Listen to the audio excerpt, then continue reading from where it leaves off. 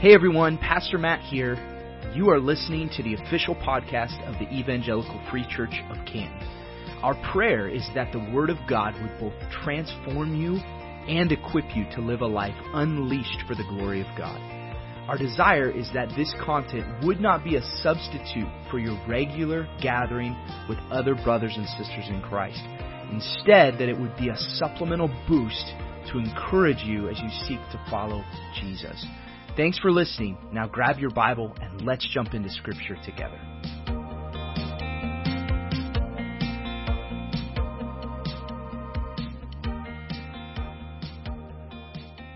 James chapter 4. I had someone ask me last week, hey, we're starting James chapter 4, so we're going to be done in like a couple weeks, right? And I laughed. I said, actually, we're not going to be done with James until June. But a lot of that's because we're going to take a break for Holy Week, and I'm really excited about that. I'm excited about pausing and considering the sacrifice of Christ and what it should mean to us as a church. But I pray that you have been as impacted by this study through James as I have. And I was actually talking with a friend of mine from Oregon who he listens to our sermons via podcast consistently. And he told me it was Friday, I think, and he said, I'm 2 sermons into your James series, and I'm excited to see if there's any plagiarism from another time I sat under a guy who went through James. And I went through the book of James while I was pastoring in Oregon as well. And I actually looked at him, I said, surprisingly, I have not been able to even touch my previous manuscripts from James because I am a different person than I was then, as is the culture I'm teaching to different than where I was. And the reason I share that with you is because God's Word is living and active. And it means we can go through the same material and see something completely new. And it still remain just as true as it was the last time I went through it. That's why as a church body we come consistently back to God's Word. And strive to walk and live in the authority of what does God's Word say. Because at the end of the day, it really doesn't matter what I think or what you think. It matters what God said. What He has said in His Word. And so as we continue forward, may that be ever present on our minds. And a yearning of our heart to not just, as James would say, not just hear, but to what? To do, right? To do what it says. What is the root cause of fighting and bickering? Now, guaranteed, if you ask this question to a majority of the world, they would instantly think of another group of people who is to blame for all the bickering that is taking place. And if you were to go to that other group of people that the first group of people said is to blame, guess what they're going to say? It's the other group. And in fact, this really isn't a new concept to us because we actually see that begin to take place right in the Garden of Eden from the very beginning. Why did you do this? She made me. Oh, turn to her. Why did you do this? The snake made me. And ever since then, we have been caught in what seems like an endless loop of shifting the blame anywhere we can. We've come to expect this reaction and response from the world, but what about among brothers and sisters in Christ? If we're to ask the same question, what is the root cause of fighting and bickering amongst one another? What would we say? But more importantly, what would we find out if we took a deep dive and actually sought to answer that question honestly? Now, it's really important in verse 1 of chapter 4, where it says, what causes quarrels and what causes fights among you? Everyone say you. Now, this is not singular. And in fact, it comes back to when we first started James and we said James is writing to whom? Brothers and sisters in Christ. Okay? And we can see that in chapter 1 when he says, James, a servant of God and of the Lord Jesus Christ, to the 12 tribes in the dispersion, greetings. And then over and over and over again throughout James, he uses the word brothers. Brothers and sisters in Christ. And so here is where the rubber meets the road, church family. We will be ineffective out there if we are not first effective at living it out with one another. It has to start here. And so James understands this in the sense that he's actually speaking into the lives of brothers and sisters in Christ. And we've seen this even in other ways where people became double-minded that was revealed in how they talked. You praise God over here and then you curse those made in the image of God over here. So this is not a new struggle, family. This is not a new thing that we are wrestling with here. And what we would find oftentimes if we were to look across how the world functions and how this all plays out, what we would find is our responses as brothers and sisters in Christ oftentimes mimic the world way more than they mimic Jesus.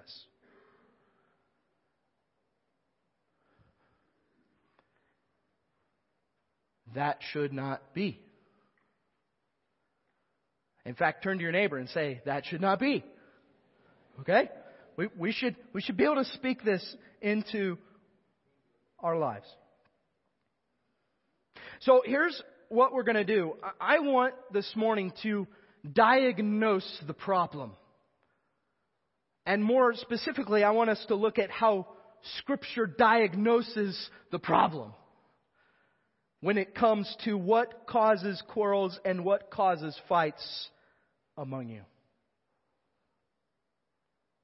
And the first thing we see here is that the symptoms are, in fact, quarrels and fights amongst the community of faith. That's the symptom. And we're going to seek to diagnose this. Now, in the midst of quarrels and fights, what emotions do we often recognize, both in ourselves and in other people? Speak them out. What emotions in the midst of quarreling and fighting do we often see or hear or feel? Go ahead, just speak those out. What would they be? Anger, jealousy, hurt, frustration, pride. What was that? Selfishness. All right, so you might see selfishness there, which is a lot easier to see in the other person, right? How much easier it is to go, you're being so selfish, than to look and say, I'm being so selfish. Right? Way easier to point the finger. So if all these are manifesting themselves in our lives, then all of those correlate to these broader symptoms of what is really causing quarrels and fights amongst you all. Look at the second part of verse 1. Is it not this, that your passions are at war within you? You desire and you do not have, so you murder, you covet and cannot obtain, so you fight and quarrel. You do not have because you do not ask. You ask and do not receive because you ask wrongly to spend it on your passions. You adulterous people, do you not know that friendship with the world is enmity with God? Therefore, whoever wishes to be a friend of the world makes himself an enemy of God. Everyone say, whoa. Whoa, that should cause us pause. Now, if we're asking the question and seeking to diagnose, what is at the root of these broader symptoms of quarreling and fighting and bickering amongst one another, the first thing that we see here is that the first cause is unaccountable desire. Summarized as your passions. Unaccountable desire. Your passions are at war within you. You desire and do not have, so you murder, you covet, you cannot obtain, so you fight and quarrel. It ends up being how it shows itself, but when we break it down, the root cause is I have this desire, this passion in me that I just don't want to get rid of, and so I'm going to do whatever it takes to achieve what I yearn for most. The word desire here can mean to lust after, to long for. And the reality is, family, that desire influences motivation and action. That we are most prone to commit ourselves to pursuing that which we desire or yearn for most. And it's not hard for us to unpack that, right? If I step back in time in seasons of my life and I go, in this season of my life, I really just yearned for authentic relationship. Guess what I spent my time doing? Looking for that, searching for that, spending time with people, articulating that. If it was, I desire and yearn for financial security, guess what I spent my time doing? Oh, I'm going to work as hard as I can. I'm going to store up. I'm going to limit what I spend because I yearn for this. We could fill in the blanks with many other things. It could be a singular item. Some of you have that right now, where you're going, I have this goal in my mind, and I'm going to pursue it. I'm going to run towards it with unashamed passion because it's what I desire. We see covetousness here. You covet and cannot obtain. So what do? You fight and quarrel. Because what is covetousness? I want what my neighbor has. I want that. In our Western culture, all you got to do is turn on the TV or your phone, and instantly you're struck with a temptation to covet. It's not hard. There's another dynamic here that we see, and it's prayerlessness. You do not have, this is the second part of verse 2. You do not have because you do not what? Ask. You ask and do not receive. Now this is important. There's a lot of people who would love to quote the second part of verse 2 and tell you, hey, you want a new car? Just ask. All you got to do is ask. And some of you are going to nudge your spouse and say, I'm asking. But look at the clarification in verse 3. You ask and do not receive. Why? Because you ask wrongly to spend it on what? On your own passions. You see the theme here? What causes quarrels and fights among you? The cause at its root is that I have unaccountable passions and desires stirring in me, and there is a war that is waging. Now, I want to illustrate this visually for you because we don't often consider the type of war that we're really fighting, okay? So I need someone to help me. Someone. Anyone? I'll have Bill come and help me. Okay? Come up here, Bill. No, we're not tying anyone up. That might be entertaining. Probably communicate the wrong point. All right, so take your end. So here's the reality, okay? Bill, I'm going to represent the world. You're going to represent someone who is in the world, okay? Before Christ, Bill's going to go where I take him as the world, okay?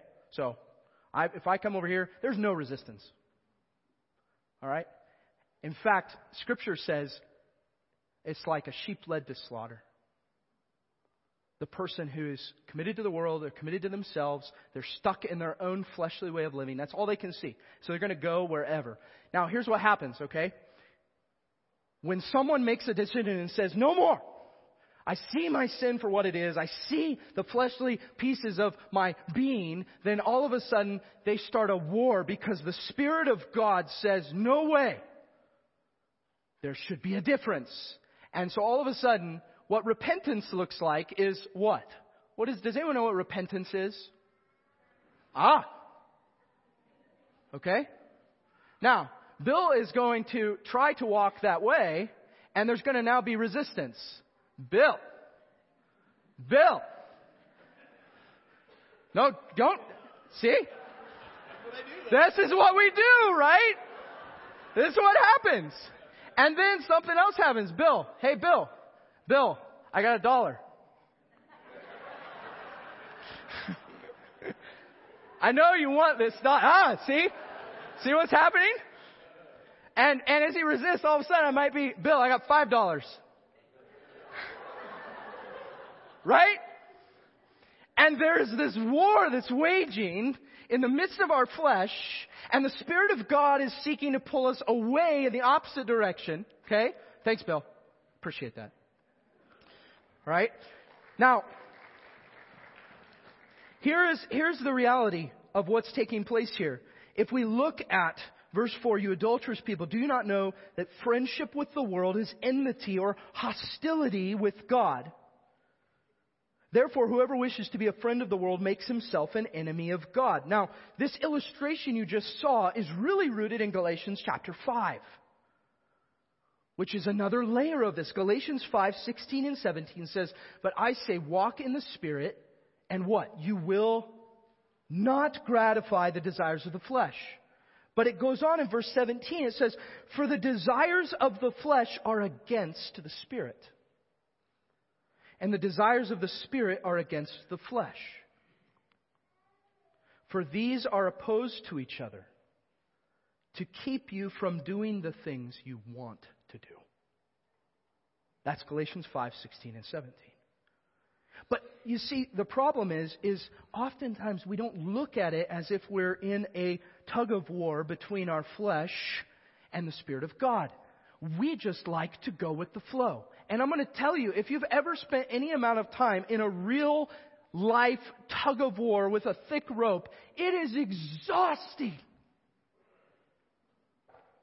It is exhausting.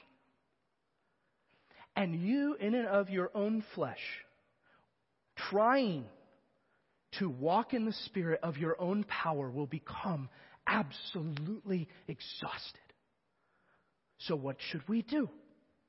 We should recognize that the only power I have against my own flesh is the Spirit of God. I have to depend on the Spirit of God in me, and I'm going to walk faithfully as a follower of Christ.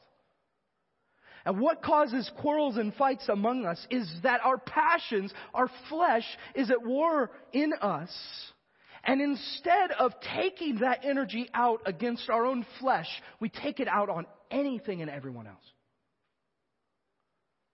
And we turn and we play the wrong tug of war.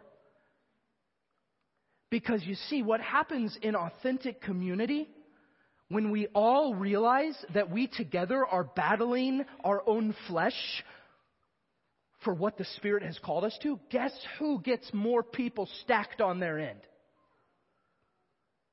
It's not our flesh. It's the Spirit of God. Pulling and pulling. That's what accountability is. It's that visual. And then when you're prone to come back to your flesh, people come up alongside and say, come on, brother, we're going to pull through this together. Because I recognize the passions in me are at the root of the problem. Your passions are at war within yourself. And then there's this idea of friendship with the world. This is not the only place Scripture speaks about this. 1 John chapter 2, verse 15 through 17, it says, do not love the world or the things in the world. If anyone loves the world, the love of the Father is not in him. For all that is in the world, the desires of the flesh, the desires of the eyes, and the pride of life is not from the Father, but it is from the world. And the world is passing away, along with its desires, but whoever does the will of God abides forever. John 15, 18 and 19 gives warning to followers of Christ. Jesus specifically speaking to his disciples. He said, if the world hates you, know that it has hated me before it hated you. If you were of the world would love you as its own. But because you are not of the world, but I chose you out of the world, therefore the world hates you. Moral of the story, don't be surprised if you're living authentically for Jesus and the world hates you. Romans 12, this appeal that Paul shares to the church in Rome. I appeal to you, therefore, brothers, by the mercies of God, present your bodies as a living sacrifice, holy and acceptable to God, which is your spiritual worship. Do not be conformed to the world, but be transformed by the renewal of your mind, that by testing you may discern what is the will of God, what is good and acceptable and perfect. And we go a step further in James. In verse 4, you adulterous people, do you not know friendship with the world is enmity with God? Hostility towards God. We don't think about our passions and desires of our flesh being against what the Spirit of God calls us to. We don't think that way. And it's the reason we don't think that way, family, is because we are way more prone to compare ourselves to one another than we are to compare ourselves to Jesus. I'm way more prone to look at my brothers and sisters in Christ and go, ha! I'm doing really well. Than I am to have each one of us compare ourselves to Christ and go, whoa, I've got a lot of work to do. You see the difference? And it's a mindset difference, family. This is the reason that gossip is so prevalent in communities everywhere. It's because we look at one another and we like to think of ourselves better than we should. And then we just gossip and rumble about each other. Why do we do that? Well, because when I talk about someone else's problems, all of a sudden I go, I'm doing really well. I got my life together, comparatively. And yet, how is that different from the gospel? The gospel says you deserve death and so do I. Because I'm a sinner. In other words, the person in their mess over here deserves the same punishment that I deserve in my mess over here. But we're stuck in this trap of passion and desire, and our enemy is so good at convincing us that it's everyone else. When we befriend the world, we purposely and intentionally separate ourselves from God. Romans 8, 7 through 9, it says, for the mind that is set on the flesh is hostile to God. Get that? The mind that is set on the flesh is hostile to God. For it does not submit to God's law. Indeed, it cannot. Those who are in the flesh cannot please God. But then there's this contrast. You, however, speaking to the church, those who are following Jesus, you, however, are not in the flesh, but in the Spirit, if in fact the Spirit of God dwells in you. Anyone who does not have the Spirit of Christ does not belong to Him. Summarize that. We are not all God's children. We are given the right to become children of God through Jesus. And only through Him. So what happens in us that causes us to become distracted? Well, the best illustration and visual I could think of was a chameleon. Now, interestingly enough, if you've ever watched a video of a chameleon, it's really trippy to watch their eyes. It is. Because they can literally move their eyes in such a way that they could get a full 360-degree view of everything that's going on. But if you didn't know this, not only can they get a 360-degree view, but each of the chameleon's eyes can operate independently of the other one. The chameleon is capable of processing two totally different images from each eye at the same time. Family, we are not chameleons. We cannot do this. We've convinced ourselves we can. Oh, you know what? I've got the fleshly side of my life where I just do my fleshly things, the worldly things I have to do. And then, you know what? On Sunday, praise Jesus. Here's my spiritual life. Woo! And what Scripture says is, no. You are either devoted to Christ or you are devoted to your flesh. It's the same reason Jesus said in the book of Matthew, you can't serve both God and money. Someone tells me they're on the fence, I look at them and I say, there is no fence. There is two sides with a chasm in between. And the only way across is Jesus. So you either decide to stay in your flesh or you decide to follow Christ. Now, there's still a war. There's still a war, okay? It is not a snap your fingers and all of a sudden, man, it's easy to follow Jesus. It's exhausting. And it should be exhausting. But it should also be motivating as we look around and we see family. We are together in the same fight, and it is not with one another. And if I am in a fight with other brothers and sisters in Christ, my eyes have been fixed on the wrong thing. I have fixed my eyes in the wrong place.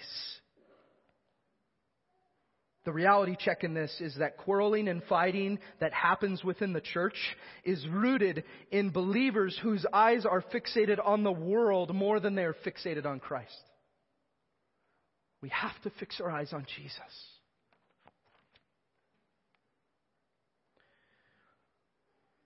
There's a shift that happens in verse 5. Where it says, or do you suppose it is to no purpose that the Scripture says He yearns jealously over the Spirit that He has made to dwell in us? But He gives more grace.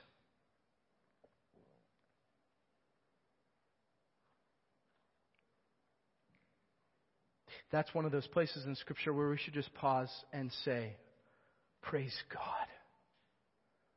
He gives more grace. But what is this character of God we see? We see God as jealous and we see Him as grace-giving. And some of you practically might be thinking, I thought jealousy was a sin. And you're telling me God is jealous? Well, let's step back and consider what it means for God to be a jealous God. God, in His sovereignty, created mankind in His own image. God, in His graciousness, gave mankind direct access to Himself in the Garden of Eden. And mankind, of his own choice and volition, chose his own flesh over communion with God. God jealously longs for His people to desire Him in the same way that He desires them. The imagery of adultery here is not unfamiliar in the sense that in the same way that a spouse who's been hurt by that yearns for their unfaithful spouse to long for them like they do. God yearns for His people. And when we willfully choose the world, we become unfaithful to the God who is our salvation. He is jealous in a good way that says, I yearn for you to be devoted to me and no one else. So that everything you are flows out of the grace that I've given you in my Son. But over and over and over again, we choose the world. It's the reason in the book of Hosea that God tells Hosea to go and marry this woman who is a prostitute.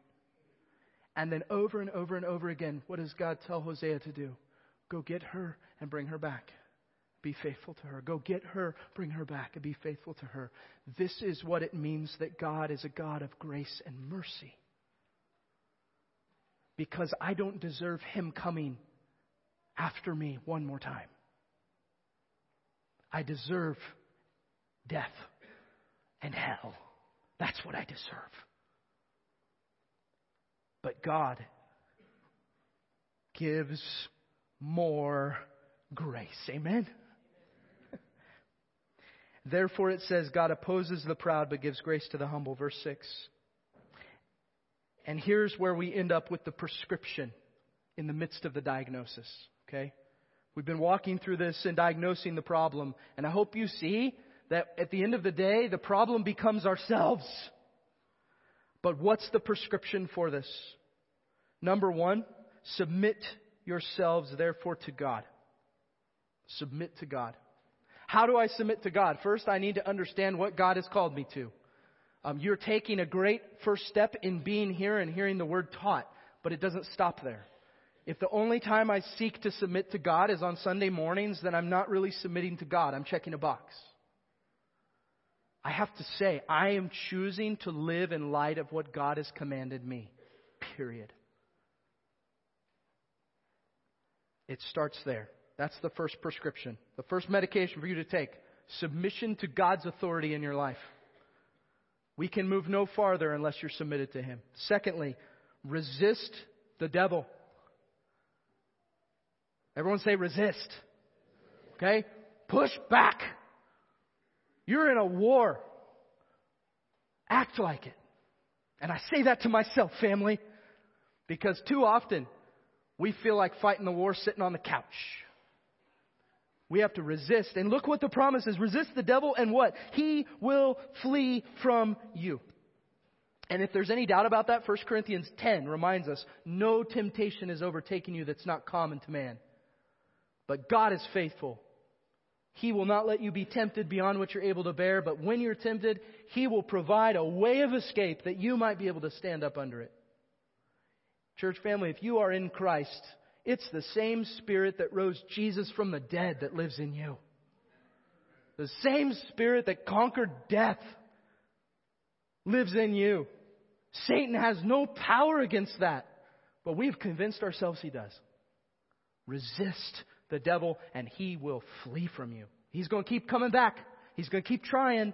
You keep resisting. That's the second prescription to this. Submit to God's authority. Resist the devil. Thirdly, draw near to God and He will draw near to you. The first step we can take in drawing near to God is to be still. I've talked about this before. We have to stop and quiet down the chaos and seek to just be present with the Lord. To surround ourselves with others who will call us into that and say, come, let's follow Christ together. Let's draw near to God together. Let's walk through this together. And my goodness, church family, all right. If a dear brother or sister in Christ calls you out for a way you're living your life, you have two options. Be defensive or be humble. Here's the thing. Some people live a life where they've convinced themselves, I want nothing to do with the church because I was hurt by the church. Now, there are real legitimate situations where people experience spiritual abuse and were wrongly treated in church bodies. So I don't want that to slip by and think that I'm nullifying that, okay? That is a real thing. Here's the reality, though. There's a difference between church hurt and accountability. And there are many times that people are lovingly approached by brothers and sisters in Christ and called into accountability, and it becomes their narrative. I was hurt by the church. No, you sinned. You were wrong, and your loving brothers and sisters sought to call you back, and you refused. There's a big difference. We have to understand the difference, or we're going to be really prone to have this narrative in ourselves that goes, I didn't get what I wanted or what I needed in this. It's not about us. It's about the glory of God in the church. That His bride would be pure. Draw near to God. And this brings us to the fourth aspect of this. In verse 8. Cleanse your hands, you sinners. We sang that. Give us clean hands. Give us pure hearts. Let me not pursue any other. Purify your hearts, you double-minded. What does that mean? It means that I am double-minded in the sense that I'll be okay with my flesh, and yet I yearn, say over here, I yearn for the Spirit of God in me. Confession and repentance should be regular rhythms in our life. Clinging to the hope of 1 John 1, if we confess our sins, He's faithful and just to forgive us and cleanse us from all unrighteousness. He gives more grace. And the very last prescription to quarrels and fights among brothers and sisters in verse 10. Humble yourselves before the Lord, and He will exalt you. Now, the practical means of responding to this is to seek to live this out, practically speaking. So the worship team's going to come up. Here's what we're going to do. Church family, we have to practice an authenticity in how we respond to conviction. In saying, I'm going to be wretched and mourn and weep. Verse 9, my laughter turned to mourning and your joy to gloom. This is not a permanent prescription.